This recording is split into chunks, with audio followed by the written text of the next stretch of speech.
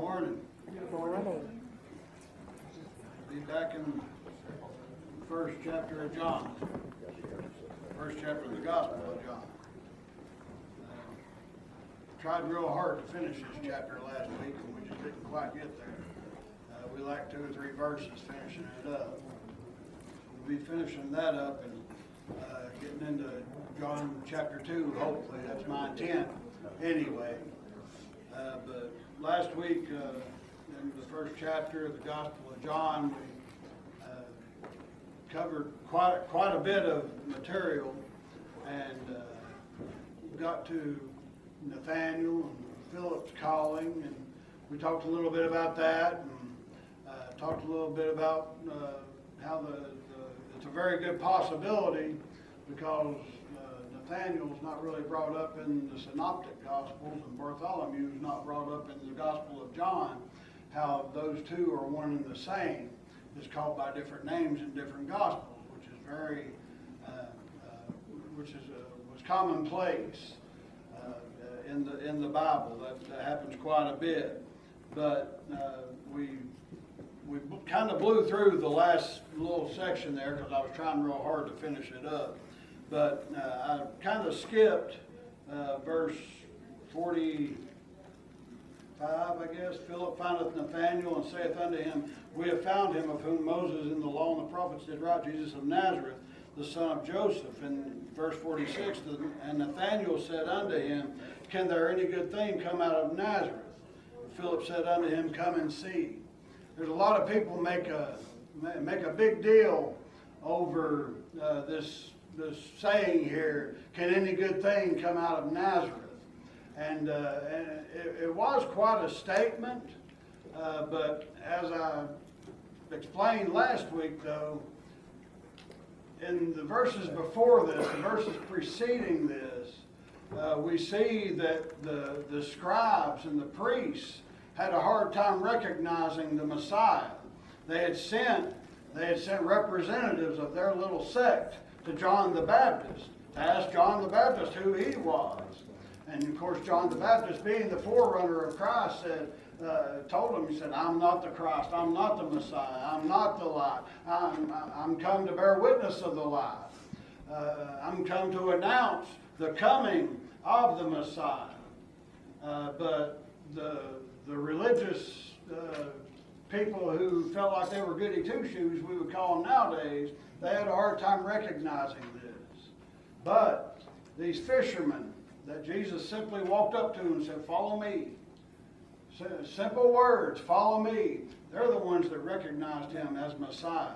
So why in verse 46 it says, and Nathanael said unto him, Can there any good thing come out of Nazareth? People will say, well, Nazareth was a ghost town. It was a cesspool. It was a horrible place. And all these things may be so. But these fishermen were pretty well versed in the scriptures as well. I explained last week that Jewish life revolved around the synagogue.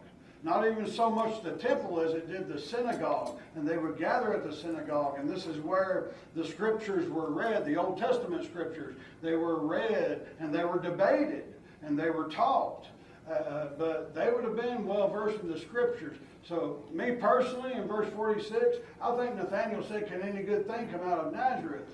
Not because Nazareth was such a horrible place, but because Nathanael knew that there was nothing that was predicted in the Old Testament that was supposed to come out of Nazareth. He would have been familiar with Micah chapter 5, which we read come Christmas time every year, where God says that the Messiah will be born in Bethlehem. Actually, in Micah 5, it's Bethlehem Ephrata. But nevertheless, it's the town of Bethlehem, and that's where Jesus was born. Now, here comes this disciple to Nathanael saying, Come see the Messiah. He's here. And he says, It's Jesus of Nazareth, the son of Joseph. And Nathanael says, Can any good thing come out of Nazareth? Now, we know that Christ was born in Bethlehem. Everybody in here knows that. And if you don't, then you should, but I'm pretty sure everybody in here knows that. But what made him a Nazarene or a Nazarite? What made him be from Nazareth instead of Bethlehem. Well, if you recall, there was a decree made that all the children 2 years and older should be killed. And there's a vision that come to Joseph, Mary's husband, that said, take your family down into Egypt. And they went down to Egypt. And when they came back up, they settled in Galilee. Bethlehem was not part of Galilee, but Nazareth was. And this is where they settled. He was born in Bethlehem, yes, just as the scriptures predicted. But they settled in Nazareth. So this is why Nathanael, in my opinion, would have said, can any good thing come out of Nazareth? Not just because it was a horrible place, like I've heard so many teachers and preachers say. Like I said, maybe it was. If you look back through history, you look back through Christian and Jewish history, it was kind of a rundown town. And it had a bad reputation, yes, but I don't think that's what Nathanael was getting at. I think he would have known what the scripture said. And that's why he would have said, can any good thing come from Nazareth? So all that being said, I wanted to go back and hit that because I didn't feel like I'd done it quite in depth enough last week. We'll just keep on reading from verse 46, verse 47. Jesus saw Nathanael coming to him and saith of him, behold, an Israelite indeed, in whom is no guile. Nathanael saith unto him, whence knowest thou me? Jesus answered and said unto him, before that Philip called thee, when thou wast under the fig tree, I saw thee. Now I spoke about this last week very briefly, about when Jesus says, when I saw you under the fig tree. And talked about how this was a Jewish term for I saw you studying the scriptures. If someone was under the fig tree, it means that they were studying the scriptures. Was Nathanael literally under a physical fig tree when Jesus saw him? He very well could have been. But this was a Jewish terminology that was used to mean you were studying the scriptures if you were under the fig tree. But when Nathanael first comes to Christ, though, in the verses preceding this, he says, an Israelite indeed, in whom is no guile. The Greek word there used is dolos, for guile or deceit or deception or lying. And he says, there is nothing like that in you. You're an honest man, is what Jesus was saying to Nathanael. And we got to keep that in mind as we read through these last few verses to wrap up chapter 1. Nathanael answered him, verse 49, Nathanael answered and said unto him, Rabbi, thou art the Son of God. Thou art the King of Israel. Now, it didn't take a whole lot more than Jesus saying, I saw you when you were under the fig tree. I saw you when you were studying. And there is no guile in you. You're an honest person. You're an honest man. And you're an Israelite indeed. That's all it took for Nathanael to say, thou art the Son of God. Thou art the King of Israel. He gives Jesus Christ two titles here, the Son of God and the King of Israel, recognizing him as being prophesied in the Old Testament, because Messiah was to be both of those things and so much more, but both of those specific things from the Old Testament scripture, which confirms to me that when Jesus said, I saw you under the fig tree, that Nathanael was studying the scriptures like he did with much of his time. Verse 50, Jesus answered and said unto him, because I said unto thee, I saw thee under the fig tree, believest thou? Thou shalt see greater things than these. And I've heard lessons, and I've heard sermons, and teachings and all kinds of things of what these greater things are going to be that Nathanael will see. It's almost as ridiculous as people, Brother Vern brought up, I believe in Wednesday night service, about how people will preach and teach about what Jesus wrote in the sand when the woman that was caught in adultery was brought to him. Nobody knows what he wrote in the sand. Nobody knows what he got down there and scribbled in the dirt. He could have wrote the Hebrew alphabet for all we know, or the Aramaic alphabet. It doesn't matter. Christ said, greater things than these you will see. And he goes on to explain what those greater things might be. So there's no reason to debate, and there's no reason to speculate on what those greater things are, because the last verse of chapter 1 of John tells us, and he saith unto him, Verily, verily, I say unto you, hereafter you shall see heaven open, and the angels of God ascending and descending upon the Son of Man. Now again, he was speaking to Nathanael, and he had already recognized Nathanael's study of the Scripture. So Nathanael would have understood this. And he says, hereafter ye shall see heaven open. He says, he said unto him, but then it goes on to say, ye shall see heaven open. He's speaking unto Nathanael and therefore to the whole group. Everyone that was round about could hear him.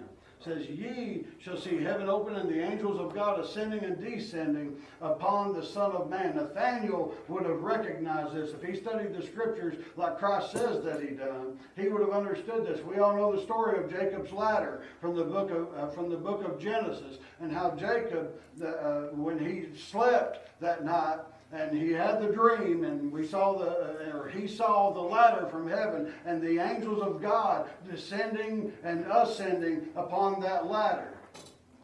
Well, he's saying you're going to see these things descending and ascending upon me. Meaning, I am going to be the way, I'm going to be the communication between you and God. Not these angels like Jacob had. But remember what he said to Nathanael. He said, an Israelite indeed, in whom is no guile. But he's using an example of Jacob here. What was Jacob? Jacob was a liar. His very name means conniver. He was a liar. He was a deceiver. He had deceived his father. He had deceived his brother. And yet, God gave him this vision. And when Jacob woke up from that dream, he said, surely God is in this place. And he gave reverence to God. He built basically an altar to God. And he poured out his oil upon that altar. He was giving it all to God at that point in his life. Jacob was. And I believe Jesus was saying to Nathanael here, if God will do that to this lying, conniving, deceiving Jacob, imagine what he will do for an Israelite in whom is no guile, in whom is none of those things. I'm not saying Nathanael was without sin. I'm not saying that in the least. The Bible tells us all that all have sinned and come short of the glory of God. That includes Nathanael. Certainly it included Jacob. Certainly includes me, and it certainly includes you. All means all in that Scripture. All have sinned and come short of the glory of God. But I believe what Jesus was saying, if he would do that for someone as wicked and deceiving as Jacob, and he had just reverenced Nathanael as an Israelite in whom is no God, imagine what he can do for you, Nathanael. Imagine what I can do for you. And he says, you'll see. You'll see the angels of God ascending and descending upon the Son of Man. So Nathanael had given Christ two titles before this: the Son of God and the King of Israel. Christ gives himself a title here, the Son of Man, which you find in Daniel chapter 7, and relating himself to mankind. Yes, Christ was all God, and yes, Christ was all man, but Christ needed to be related, or had to be related to mankind for his own purposes, and for his own glory, and for the very purpose of coming here and suffering and bleeding and dying for your sins and for my sins. He had to be related to mankind. So we can refer to him as the Son of Man. We can refer to him as the Son of God. It's all the same Christ in those titles, but it's different positions that Christ took throughout his ministry there. So that brings us to the end of chapter 1. Let's get real quick into chapter 2. And the third day, I want you to know something. This word "and" that chapter 2 begins with is very important, possibly the most important word that we find in the first 11 verses of chapter 2. Why? Why the word "and"? Because it relates back to everything that we've read and talked about this morning and last week, and possibly some the week before. I can't remember where I picked up last week from.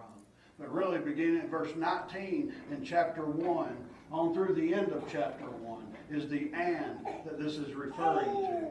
So it says, and the third day there was a marriage in Cana of Galilee, and the mother of Jesus was there, and both Jesus was called and his disciples to the marriage. So we have "and" reverting us back to at least verse 19 in chapter 1. It says the third day. What is the number 3 in biblical numerology? Now, I don't concentrate a whole lot on biblical numerology. You can get into some weird stuff when you're studying numerology. But 3 does have 2 very significant meanings consistently through the Scripture. One, it's the number of Trinity. It's the number of God the Father, God the Son, and God the Holy Spirit. But even more so than that, it's the number of resurrection. Was not the earth, did not the earth come up out of its watery grave on the 3rd day during the creation? Is that not when God brought the earth up and put the vegetation on the earth? It's the number of resurrection. Did not Jesus arise on the 3rd day? Yes, he did. So we have, and the 3rd day there was a marriage in Cana of Galilee, and the mother of Jesus was there. And both Jesus was called and his disciples to the marriage, and when they wanted wine, the mother of Jesus said unto him, They have no wine. Jesus saith unto her, Woman, what have I to do with thee? Mine hour is not yet come. And I've heard preachers talk about this line where Jesus says, Woman, what have I to do with thee? Say that Jesus was berating his mother. He was downing his mother, talking bad about his mother and all kinds of things. Folks, I don't read nothing about that when you come across it in John chapter 19 where he says, Woman, behold thy son. People make a huge deal over this word woman here, saying that Jesus was being disrespectful to his mother, and he wasn't. This was actually a very endearing term to use. It was an all-inclusive term back in these days. But once again, in John 19, when Jesus is hanging there on the cross, he referred to his mother as woman then too. And you don't hear anything about that from the crowd that says that he was belittling his mother by calling her woman. Now, he was rebuking his mother. I'm not going to deny that one bit. In John chapter 2 here, it says, Jesus saith unto her, Woman, what have I to do with thee? In the original Greek, this simply says, Woman, what me with thee? He says, Mine hour is not yet come. He is rebuking his mother. Why? His mother stepped in her parental role, trying to basically boss her son around, if you would like to say it like that, trying to direct him. But folks, this was the beginning of the ministry of Jesus Christ. And the only person who could direct God the Son was God the Father in his ministry. His mother had no say-so in what happened. So yes, Jesus was putting her in her place, saying that you cannot direct this. This is up to me. But he says, Mine hour is not yet come. This is the first of 7 times throughout the Gospel of John that you read about the hour of Jesus Christ. And we all know what that hour was. When his hour came, that was the crucifixion. That's when they came and arrested him in the garden. That's when they brought him before Pilate. And they brought him before a very illegal trial, or to a very illegal trial. And they beat him and they scoffed at him. They made fun of him. And they ultimately crucified him. That's the hour that we're talking about here. We're not talking about the beginning of the ministry when he said, My hour is not yet come. We're talking about the hour when Christ would be crucified. He said, Woman, what have I to do with thee? Mine hour is not yet come. And I said this is the first of 7 times throughout the Gospel of John that's brought up. It says, His mother saith unto the servants, Whatsoever he saith unto you, do it. Now, if Jesus had truly been belittling his mother, mothers, all you in here who are mothers, if you thought that your child was belittling you, how would you react to it? Not very favorably, would you? I, as a father, don't act very favorably if I feel like my boys are belittling me. Now, we'll jokingly and humorously make fun of each other, yes. But if I feel like they're seriously berating me for some reason, then yes, I'll address that as a father toward my children. What did Mary do here? She said, His mother saith unto the servants, Whatsoever he saith unto you, do it. She understood what Jesus was saying, and she understood why Jesus was saying what she was, or what he was. Jesus, yes, he put her in her place. He had to put her in her place. Otherwise, she might have tried to run his entire ministry while he was here on this earth. And she understood that. So she said to the servants, Whatsoever he saith, do it. Anything that he says, don't listen to me, in other words. Don't listen to me as his mother. You listen to him, and whatsoever he saith unto you, do it. And there are 6 water pots of stone after the manner of the purifying of the Jews, containing 2 or 3 firkins apiece. This is very significant, and if you ain't careful, you'll just read over it and continue on to the next verse. There were 6 water pots of stone. Once again, in biblical numerology, 6. What's the number 6? It's the number of something. Revelation tells us what that number is. It's the number of man. Number 6 is the number of man. Folks, once again, this entire chapter, it started out with the word and. And it goes back to verse 19 in chapter 1, talking about the failure of Judaism, talking about the failure of the Jews, talking about how Judaism and the Jewish religion, the Jewish culture, everything about Judaism had become an empty hole. As I said last week, that's exactly what it was. There was nothing in it. God was not in it. Worship was not in it. They were just depending on the ordinances that God had put forth to keep them in relationship with God. They were depending on the ceremonies that God had put forth to keep them in relationship with God, and not depending on God himself. This is why it was so empty. They were depending upon themselves and what they were doing, what the Jews were doing. Yes, we're going to the temple. Yes, we're doing our sacrifices. Yes, we're taking the sin offering. We're taking the burnt offering. We're taking the grain or the meat offering. And we're burning incense as we're supposed to. And we're doing all these things. And we're doing all these chants. And it was nothing more than empty religion. And folks, there are church houses that are full of empty religion nowadays. We cannot let ourselves get into that. That's right. It is about a relationship with God. Amen. And that is all it's about. It's about a relationship with God. And the only way we can have that relationship with the Almighty is through God the Son, Jesus Christ. That's the only way that this will happen. We have here 6 water pots of stone, 6 being the number of man. And they were stone, they were cold, and they were empty of anything. Just like the Jewish religion was. Listen, I ain't down on Jews. I ain't down on Jews one bit. The Messiah was a Jew. And he was prophesied and promised to come from the Jewish race. And he did. I'm not down on Jews. I'm not downing Judaism. But that is exactly what it had become, was empty. There was nothing in it. And these water pots signified that. There were 6 of them. And they were made of stone. They weren't made of silver. They weren't made of gold. They were made of stone. And it says there were 6 water pots of stone after the manner of purifying of the Jews. They weren't even used for anything significant. They were used in Jewish ceremony in the manner of purifying the Jews. They weren't even there to give a fresh drink of water. It was for a ceremonial cleansing that they were using. And folks, ceremonial cleansings are useless nowadays, in our time. Without the blood of Jesus Christ, we can ceremonially cleanse ourselves till the cows come home, as we would say. And it will do us no good if we're not cleansed by the blood of Jesus Christ first. These water pots were used for something that they weren't supposed to be used for to begin with. Just like the Jewish religion was. Containing 2 or 3 firkins apiece. Jesus saith unto them, fill the water pots with water, and they filled them up to the brim. He saith unto them, draw out now and bear unto the governor of the feast, and they bare it. When the ruler of the feast had tasted the water that was made wine, and knew not whence it was, but the servants which drew the water knew, the governor of the feast called the bridegroom, and saith unto him, every man at the beginning doth set forth good wine, and when the men have well drunk, then that which is worse. But thou hast kept the good wine until now. Back up a few verses. It says, Jesus saith unto them, fill the water pots with water. They filled them up to the brim. Water is symbolic of 2 different things in the Scripture. Sometimes it's symbolic of the Holy Spirit. Sometimes it's symbolic of the Word of God.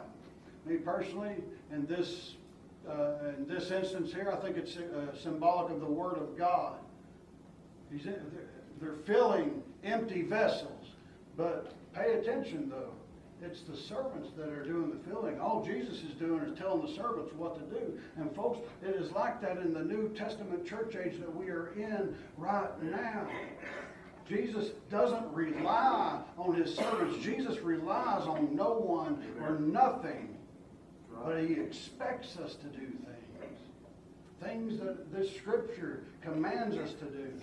And what are we to do? We are to go forth to the world and spread the gospel of Jesus Christ. We are to fill these empty vessels with the Word of God. Fill them up to the brim, whether they want it or not.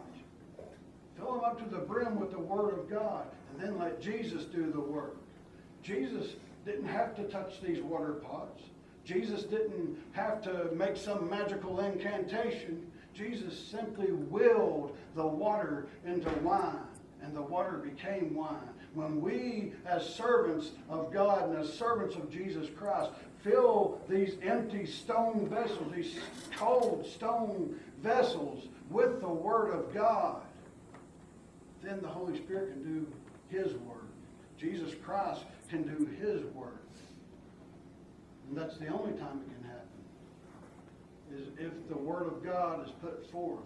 If we tell people, you're bad and you're on your way to hell, we're probably not telling them anything they don't already know. If we tell people, you don't stop your wicked ways, then you're going to wind up in the devil's place, is what I heard a lot coming up when I was growing up, in the devil's place. Folks, it ain't a matter of stopping your sin. It's a matter of repenting and believing the gospel. We can stop sin. We can stop sin in our lives, not completely. None of us are capable of doing that. But the adulterer can quit committing adultery. The drunkard can quit drinking. The pill popper can quit popping the pills. We can stop all kinds of sin. And I've used the example before. You read in Mark chapter 5 where there was a wild man that come out of the tombs, and he was able to break his own chains. He was able to break his own fetters, but that did not make him any better. He still needed a touch from Jesus Christ to make him completely better. We can stop our own sin. We can. With enough willpower, we can. Not completely, as I said. We'll sin till the very day we die. Our very flesh is sin. But we can stop these, what we would classify as big sins, with enough willpower. But anyway, Jesus told the servants to fill the pots with water. They filled them up to the brim. He said, draw out now and bear it to the governor of the feast. And they bear it. Nowhere here does it say that the water was magically turned into wine. Nowhere here does it even say that the water was turned into wine. It just simply says that Jesus said, now bear this water that you've filled in these water pots up to the brim, bear that to the governor of the feast. And the servants simply done it. Folks, we have no right to question exactly how the Word of God works. All I can tell you from personal experience is that it does indeed work. Amen. The Word of God is powerful. When the ruler of the feast had tasted the water, it was made wine, knew not which it was, but the servants which drew the water knew. The governor of the feast called the bridegroom, saith unto him, every man at the beginning doth set forth good wine, and when the men have well drunk, then that which is worse. But thou hast kept the good wine until now.